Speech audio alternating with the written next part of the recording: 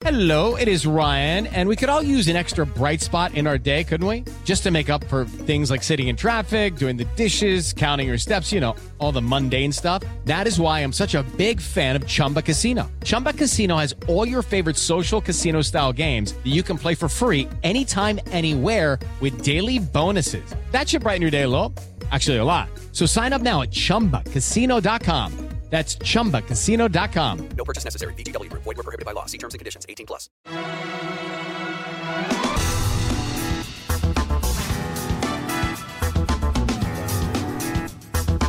Conselho de CEO, com Carlos Zambrana.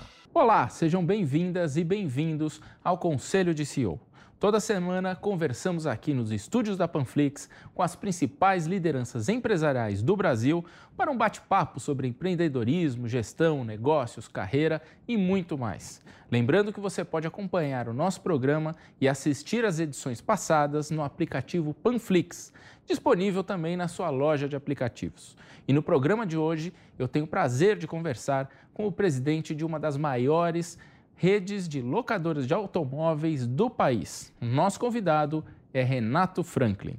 A Movida, uma das principais locadoras de veículos do país, com frota de mais de 118 mil veículos, se movimentou no ano de 2020 e agora se prepara para capturar os resultados das ações tomadas em meio à pandemia. No ano passado, a companhia lançou uma ofensiva com a criação de vendas de veículos seminovos digitalmente. Passou a oferecer serviços de locação de veículos para o setor de logística, carros por assinatura e foi a primeira a alugar carros elétricos, numa parceria com a Nissan. A empresa foi também a primeira locadora de veículo do mundo a obter a certificação de empresa B, que atesta os mais altos níveis de governança e sustentabilidade. E agora vai encarar concorrentes que ganharam mais peso e estão se mexendo no setor. Além da Localiza e da Unidas, que anunciaram a intenção de se fundirem, criando uma gigante, a Movida vai competir com as próprias montadoras, que estão lançando serviços de locação por conta própria. Formado em administração de empresas e ciências contábeis pelo IBMEC, com especializações pelo INSEAD da França e IMD da Suíça, Renato Franklin, o CEO da companhia desde 2015, vai contar no Conselho de CEO a estratégia da empresa. E a gente já está aqui com o Renato Franklin.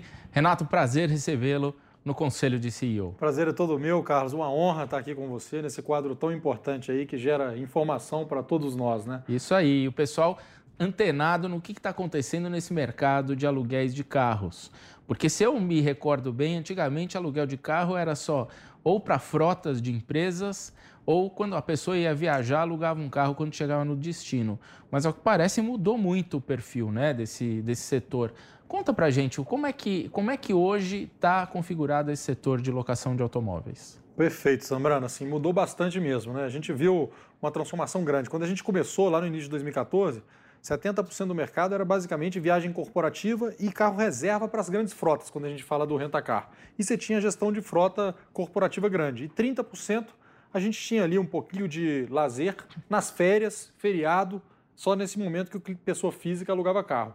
Isso se transformou bastante, a Movida teve uma parcela importante, trazendo carros diferentes, carros do varejo, carros coloridos, mais marcas e tal, e o mercado se transformou. Fomos a primeira a trazer marca premium lá em 2014, né, com um contrato com a Audi, depois Mercedes em 2015, ficou com exclusividade bastante tempo, e despertou interesse nas pessoas e até o conhecimento de que existe uma outra forma de se mover. Hoje, mobilidade urbana é uma parte relevante do negócio de locação de carro. Sejam as pessoas que usam um carro alugado para se locomover no dia a dia, ou até os motoristas de aplicativo. Quando você pega um motorista de aplicativo, grande parte da frota de motoristas de aplicativo é terceirizada, é alugada, porque é o modelo mais eficiente para esse motorista, né? Ele aluga e tem todas as despesas, previsibilidade das despesas, tem manutenção, tem seguro incluído, então evita risco e ele consegue saber quanto ele está tirando de verdade ali, além de ter um negócio mais sustentável que não carga e deprecia, depois ele não consegue trocar. Então são várias avenidas, muitos tipos de demanda, não só mais viagem corporativa e viagem de lazer, como também mobilidade urbana, carro de aplicativo, o Movida Cargo, tem um monte de opções diferentes que estão surgindo todos os dias. Eu quero falar sobre isso. Agora, você tocou num ponto que eu achei curioso. Você falou, trouxemos carros coloridos e carros premium. Antes não tinha isso? Qual que foi a mudança? Em 2013, você passava em frente a uma locadora, era, carro prata e branco e 80% carro 1.0, muito carro sem ar-condicionado. Então, a frota muito básica mesmo, voltada para a frota, para quem precisava de um carro. Eu brinco que era quase o serviço do cartório. Você pousou de avião num lugar e quer ir para outro lugar, você precisava alugar um carro, você tinha que ir lá, preencher uma papelada, para sair com um carro que você não tinha muita opção de escolher e era aquilo que tinha. E ninguém reclamava porque era aquilo. Então, você passava na porta de locadora, nem despertava o interesse do indivíduo comum de, cara, deixa eu ver aqui alugar um carro. Você passava lá, tinha um monte de carro igual, colorido, não chama atenção. Eu falo que o carro colorido, a gente começou a trazer o carro, né? Quando a gente fechou lá, em 2014 ainda com a Hyundai, o HB20 era um subcompacto já mais premium, então teve um valor de marca importante pra gente e trouxe um percentual de carros azul, um percentual vermelho, igual é o vendido no varejo, 5% azul, eu quero 5% azul, branco, porque depois na revenda funciona porque as pessoas gostam, senão não comprava. Sim. E isso acabou criando um público na loja, e o carro premium foi emblemático para isso, apesar de não ser relevante depois de receita, porque você põe um Audi na loja e o cara passava, tem um Audi aqui, o que é isso?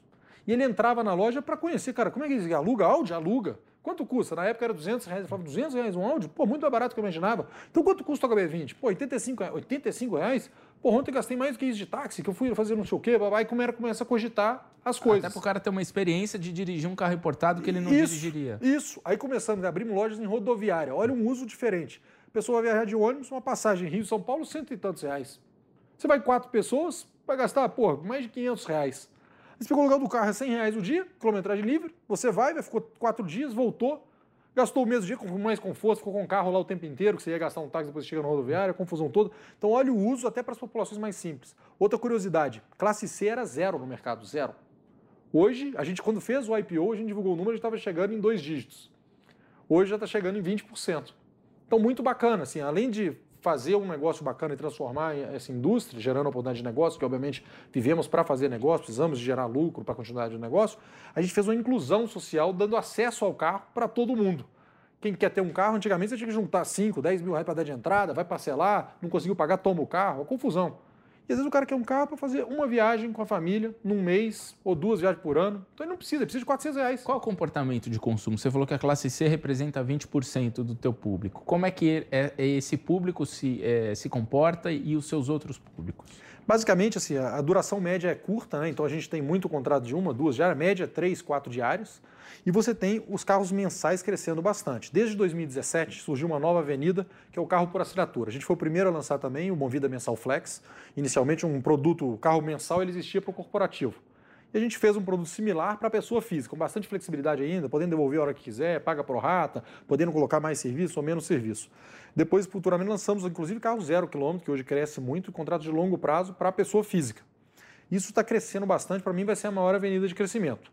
Então, você tem o usuário que usa o carro todo dia, que queria comprar um carro, mas ele não quer a parte chata, ele não quer cuidar de documento, de manutenção, de seguro, ele quer que alguém cuide disso, quer que se dê problema, ele não, só mande um WhatsApp para alguém e alguém resolva. E tem as pessoas que querem só por uma eventualidade. Eu não quero ter carro, vou me transportar de transporte urbano. Agora aumentou mais o uso, né, com o home office, porque aí fez menos sentido ainda a pessoa ter o carro. Pensa aquela que ia trabalhar e já não fazia muito sentido. Ela não vai trabalhar, ela trabalha de casa agora. Vai ficar com um carro parado na garagem? Então, para vocês, foi benéfico isso? Vocês acabaram alugando mais, as pessoas estão vendendo os carros e alugando mais. E alugando o carro, por 2 motivos, né? Aconteceu 2 coisas. Uma é as pessoas que venderam carros e estão alugando quando precisa. Tem mais gente viajando perto, então em vez de pegar um avião e ir para o Nordeste, a pessoa está em São Paulo, ela aluga um carro para ir para a praia aqui pertinho, porque quer ficar isolada, quer ir sozinho no carro com a família, quer ficar numa pousadinha. E ainda tem uma migração, né, do transporte de massa para o transporte mais individual. Então, as pessoas que andavam de ônibus, muita gente migrou para o carro de aplicativo para ficar um pouco mais protegido. Quem andava de carro de aplicativo, às vezes migrou para alugar um carro e andar mais protegido. Então, isso tudo acabou acelerando uma transformação cultural que existe no Brasil, penetração muito baixa, só para dar um número. Lá fora, 11% das pessoas habilitadas já alugaram um carro nos Estados Unidos, por exemplo. Brasil era 1% em 2017, número do ano passado, 3%. Então tem uma avenida muito grande. Uma avenida gigantesca. Se você for olhar 3% das pessoas habilitadas, se você fizer uma enquete com seus ouvintes, você vai ver que tem muito ouvinte aqui, como é alto nível, vai ter muita gente que já alugou carro fora, mas não alugou no Brasil. E aí, aos poucos, as pessoas vão pegando esse awareness que existe essa possibilidade, que é barato, que tem carro diferente. Cheguei agora com o Nissan Leaf aqui no prédio. Cara, juntou todo mundo no estacionamento. Cara, que carro bonito, como é que é isso? Pô, mas isso é caro, né?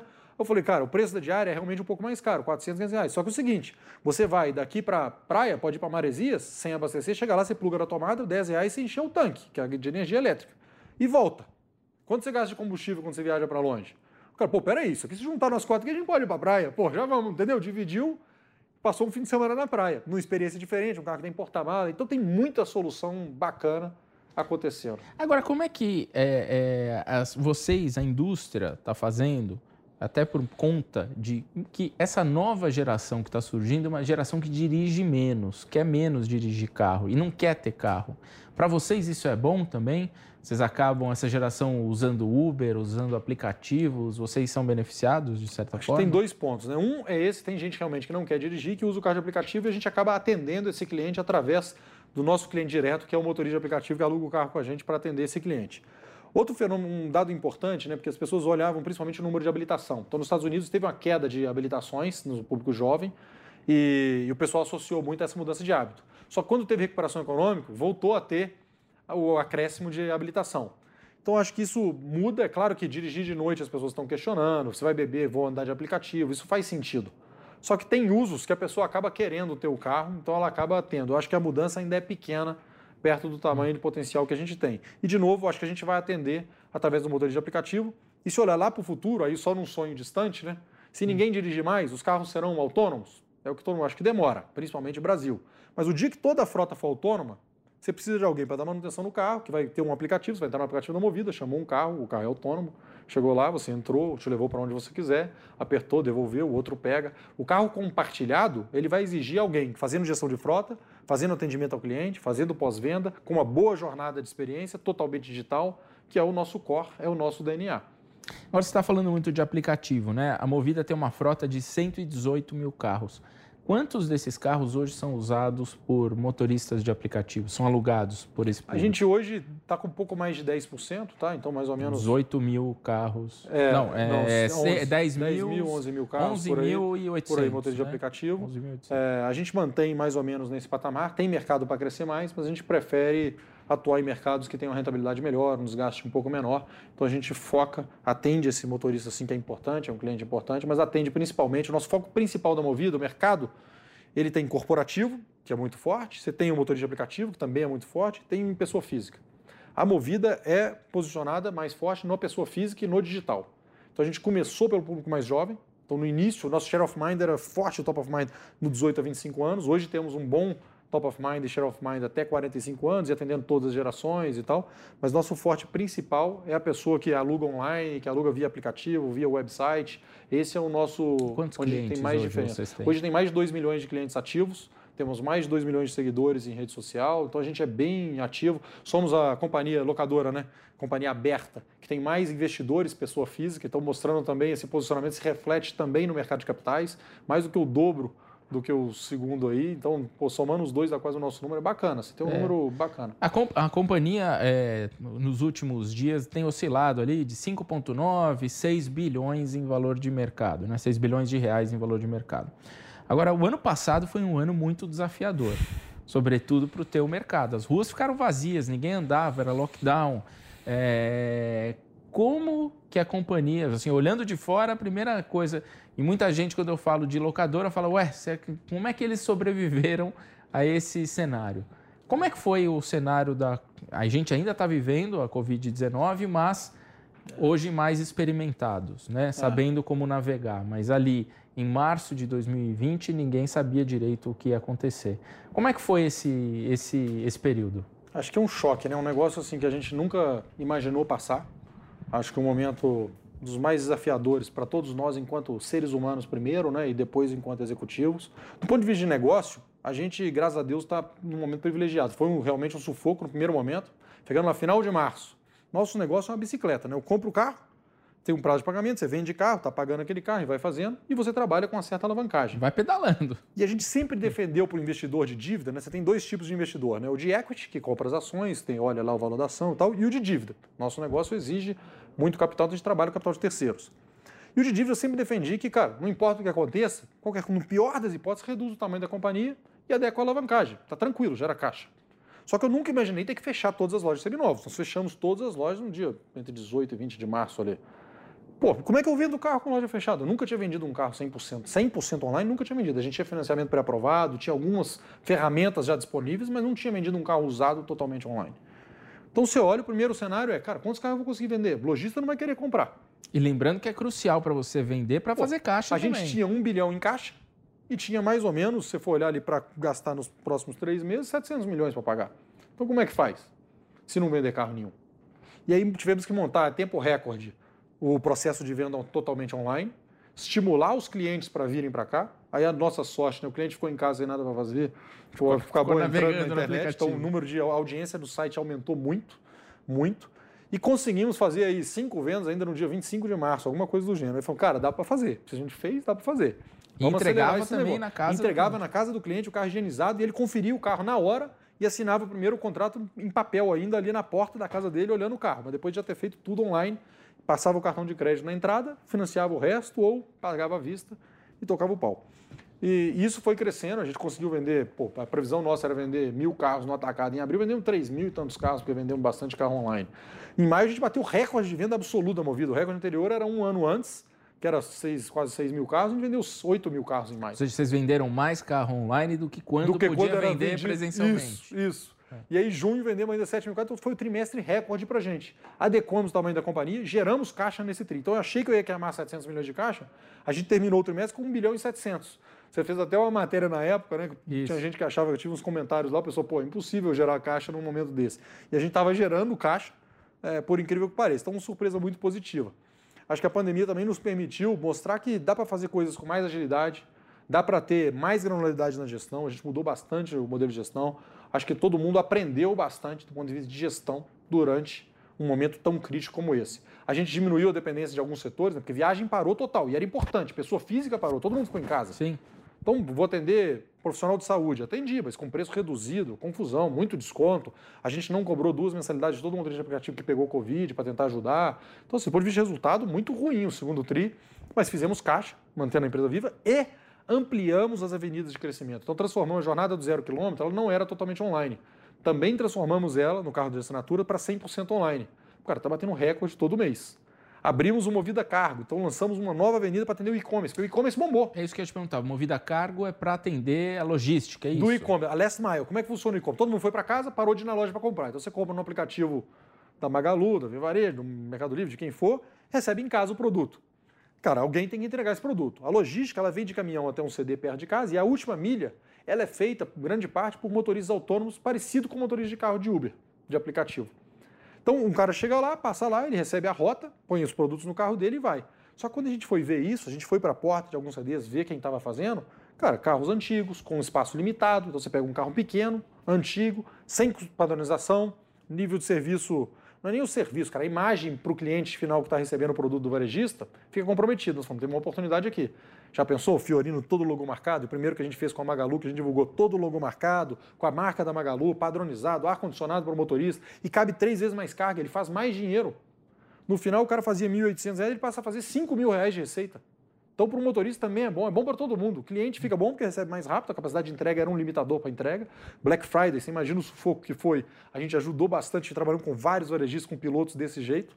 E agora estamos ampliando, é uma avenida que vai se tornar bastante relevante para a indústria. Quantos carros hoje, veículos, estão focados? Hoje a gente não está abrindo o número de carros, a gente já tem hoje mais de 5 varejistas grandes, ainda sem autorização para disclosure dos nomes dos contratos. Nenhum deles? Só a Magazine que autorizou a gente divulgar. Mas a ideia é construir um modelo de negócio diferente. A gente está construindo uma base de motoristas muito grande e que ajuda a gente a auxiliar o varejista. Quando ele precisa de mais motorista, eu tenho base para poder chamar motoristas para atender. Então eu chamo os caras, eles passam na minha loja, pegam o carro, atendem um pico, devolvem, depois eu atendo esse carro no corporativo. Você quase vira também entre aspas, um empregador também. Não, de jeito nenhum. Não, o que eu digo, só forneço mas você está criando trabalho para esse pessoal também. Está criando renda, eu acho que a gente está incluindo as pessoas na sociedade, está ajudando eles a transformar, né, um tempo ocioso em renda. Hoje, muita gente perdeu o emprego, muita gente vivendo aí do auxílio, tem uma oportunidade gigantesca de trabalhar fazendo entrega. Muita gente tem falado da retomada, aí você acabou de tocar nesse ponto da retomada, voltou forte, mas há também uma preocupação de que essa retomada não aconteça se a vacinação não for feita de forma adequada e em tempo hábil. Você está atento a isso? Você está levando em conta isso nos seus planos de negócio? Te preocupa? Nós estamos atentos, tá? Bem atentos e conservadores. Então, nós temos uma visão de balanço conservadora com depreciação, imaginando que pode ter um impacto aí dessa segunda ou terceira onda, vamos dizer. A gente está olhando para os números e ainda com visão cautelosa e tentando diversificar ao máximo para minimizar. Minha visão, eu estou bem otimista quanto ao nosso setor. Eu acho que o nosso setor, independente, não vai ter mais isolamento do que está tendo, ou menos isolamento, pode ter algum shutdown aí e tal, mas não impacta tanto já o nosso setor. A gente pode ter alguns soluços, mas o fundamento é muito forte, com muita demanda, e o carro por assinatura ele continua crescendo, e ele, para mim, ele vai chegar a um mercado muito grande. Se pegar hoje, vende 2,5 milhões de carros 0 km, é o previsto para o ano. Mais ou menos metade para a pessoa física, então 1,2 milhão. Lá fora, o carro como serviço, o leasing, é penetração de 40% a 50%, tem país que chega a 70%. Se você pegar 40% do Brasil, está falando de 500 mil carros. Para mim, se for 500 mil carros por ano, só isso aí já supre a demanda de crescimento de toda a indústria de rent-a-car. Então, eu estou tranquilo com o micro. Estou muito preocupado com o macro. Eu acho que o desemprego é o que mais me preocupa, porque é o emprego que realmente inclui a pessoa na sociedade. Você viver de auxílio não é sustentável. E o problema, né, de inadimplência, as quebradeiras de empresa aí, essa insolvência que vai acontecer, para mim, ela é mais para agora. Todo mundo tinha algum fôlego, passou esse fôlego. Turismo, por exemplo, que sofreu bastante, você viu o setor se juntando ali, se aliando para poder passar por isso. Estava superando, já começando a ter venda futura, começando a normalizar, o pessoal com uma esperança da vacina. E agora essa segunda onda aí, Réveillon, infelizmente você vê um monte de evento aí com descuido e que realmente facilita a propagação do vírus e impacta todo mundo, né? Não só a vida das pessoas, como também os negócios. A gente vai ter algum solavanco na economia, na minha visão. Acho que o governo tem aí um desafio grande, né, de discutir como é que faz com o auxílio, que políticas utilizar, considerando que tem teto de gastos, como é que faz isso tudo para a gente manter a economia ativa, minimizar os estragos, para a gente passar por isso o mais rápido possível. Acho que o que salva é que alguns setores, como o rent-a-car está indo muito bem, e-commerce está indo bem, então vão ter alguns setores que vão ajudar a economia como um todo. Mas acho que no macro a gente tem bastante desafio enquanto país aí para passar durante esse ano. Agora, um desafio para o teu setor, você está encontrando agora novos concorrentes que não existiam. Como, por exemplo, as próprias montadoras de quem você compra carro, né? A própria Audi, por exemplo, lançou recentemente aluguel de carro mensal, para você alugar o carro diretamente com a montadora. Isso para você é bom, porque populariza mais a modalidade, ou é ruim, te pressiona? Eu acho que é positivo para o negócio, né? Porque vai aumentar, e acho que é inevitável. Por quê? Como eu falei, tem uma demanda muito grande. Se a gente está falando de 500 mil carros por ano de potencial de crescimento, a gente não tem nem capacidade de absorver isso tudo sozinho. Segundo, tem retorno bom pra caramba. Então não vai ficar 3 players fazendo isso. A gente vai ter novas entradas. Acho que a montadora ela vai participar disso, de alguma forma. Ainda não está claro qual é o formato. Hoje as iniciativas, quase todas as montadoras têm alguma iniciativa dessa pelo mundo. No Brasil, várias delas hoje já têm, lançaram aí. Mas são iniciativas pequenas ainda. Para você fazer um negócio realmente com escala, você tem que ter R$1 bilhão de dólares para poder investir para criar um negócio com escala mesmo. A montadora tem, mas os balanços são apertados. Se você pegar a situação das montadoras hoje é difícil. E elas têm que investir em P&D, tem a renovação dos carros com um novo formato, então as novas normas de regulação, de sustentabilidade, de emissões, exigem uma transformação no modelo econômico dos carros, que exige muito investimento em P&D. Bom, tem o caso da Ford que está saindo do Brasil, né? Isso. É um exemplo. E quando você aluga um carro, o giro é diferente, porque você investiu em P&D, produziu, vendeu, fez caixa. Quando você aluga, não. O caixa vai vir quando? Só quando você vender o carro, que é outro desafio, pós-venda lá na frente. E tem um desafio adicional. Se você pegar no Brasil, que tem uma particularidade grande em relação a outros países mais envolvidos, pensa as locadoras internacionais muito grandes que vieram para o Brasil. Nenhuma delas deu certo. Por quê? No pós-venda nosso, não é só know-how de manutenção, de pós-venda e atendimento ao cliente. Você tem ainda a questão da sinistralidade, fraude, roubo. Isso afeta demais o negócio. São centenas de carros roubados por mês que você precisa recuperar. Você tem toda uma estrutura de prevenção a fraudes e de recuperação. Para aluga e rouba. Sinistralidade, vários. Tem cara que aluga e é roubado, tem o que aluga e rouba, tem um fraudador, tem laranja, tem de tudo. Então você tem vários algoritmos, uma modelagem, um know-how adquirido que previne isso, que permite ser rentável mesmo num país com essa diversidade. Tem também a questão de alianças, né? Você tem uma concorrente que é a Unidas, com a Localiza, que estão querendo criar uma só companhia, né? Uma fusão que criaria uma gigante. Isso bota pressão em cima da Movida? Não bota pressão na Movida, né? Acho que para a Movida a gente mantém o nosso alinhamento com o plano de negócio. Acho que por vista de competição, quando você pensa no cliente final, é sempre a concentração, ela diminui a competição. Então acaba tendo até a oportunidade de subir um pouquinho o preço e rentabilizar melhor o negócio. mas é um negócio, a gente se mantém fiel ao nosso plano de negócio, à nossa estratégia comercial e plano de negócio aí de longo prazo. Legal. Renato, a gente agora está perto no final do programa, né? Acabando aqui o programa, passa rápido, infelizmente, a gente tinha muito assunto ainda para falar, mas eu gostaria que você deixasse aqui, para quem está assistindo e para quem está escutando, o seu conselho. Qual é o conselho do CEO Renato Franklin para quem está nos acompanhando? A gente tem investido bastante nessa questão de sustentabilidade. Conseguimos fazer a certificação da Movida como empresa B no início do ano. E essa certificação internacional, somos a segunda empresa de capital aberto no Brasil, a única locadora no mundo com essa certificação, nos trouxe muita relevância. Cada vez mais os clientes procuram empresas que têm compromissos com sustentabilidade, os colaboradores querem trabalhar em empresas que têm propósito, têm compromisso de sustentabilidade social, ambiental e governança. Os investidores procuram empresas com ESG muito forte, principalmente o lado de governança, de transparência. E isso é retenção até para os executivos da companhia. Esse negócio é tão importante, rendeu para a gente várias alianças, vários clientes corporativos procurando a Movida porque é certificada, é legal pra caramba. E até uma exposição importante, né? O Brasil, a gente teve agora a cúpula 26 da ONU comemorando os 5 anos do Acordo de Paris. O Brasil nem estaria representado, a Movida foi o único brasileiro representando lá a Movida, né?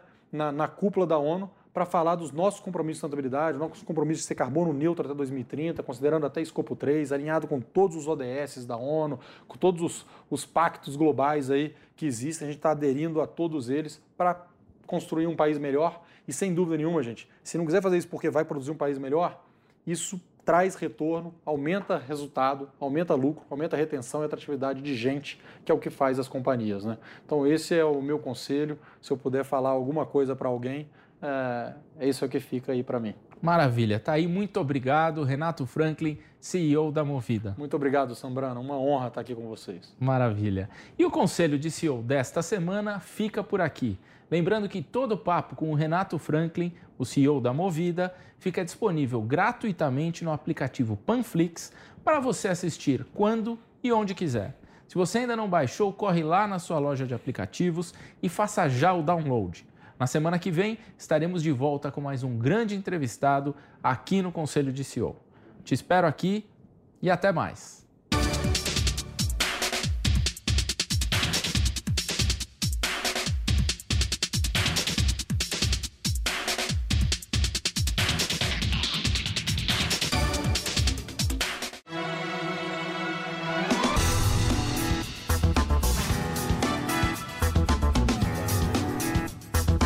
Conselho de CEO, com Carlos Sambrana.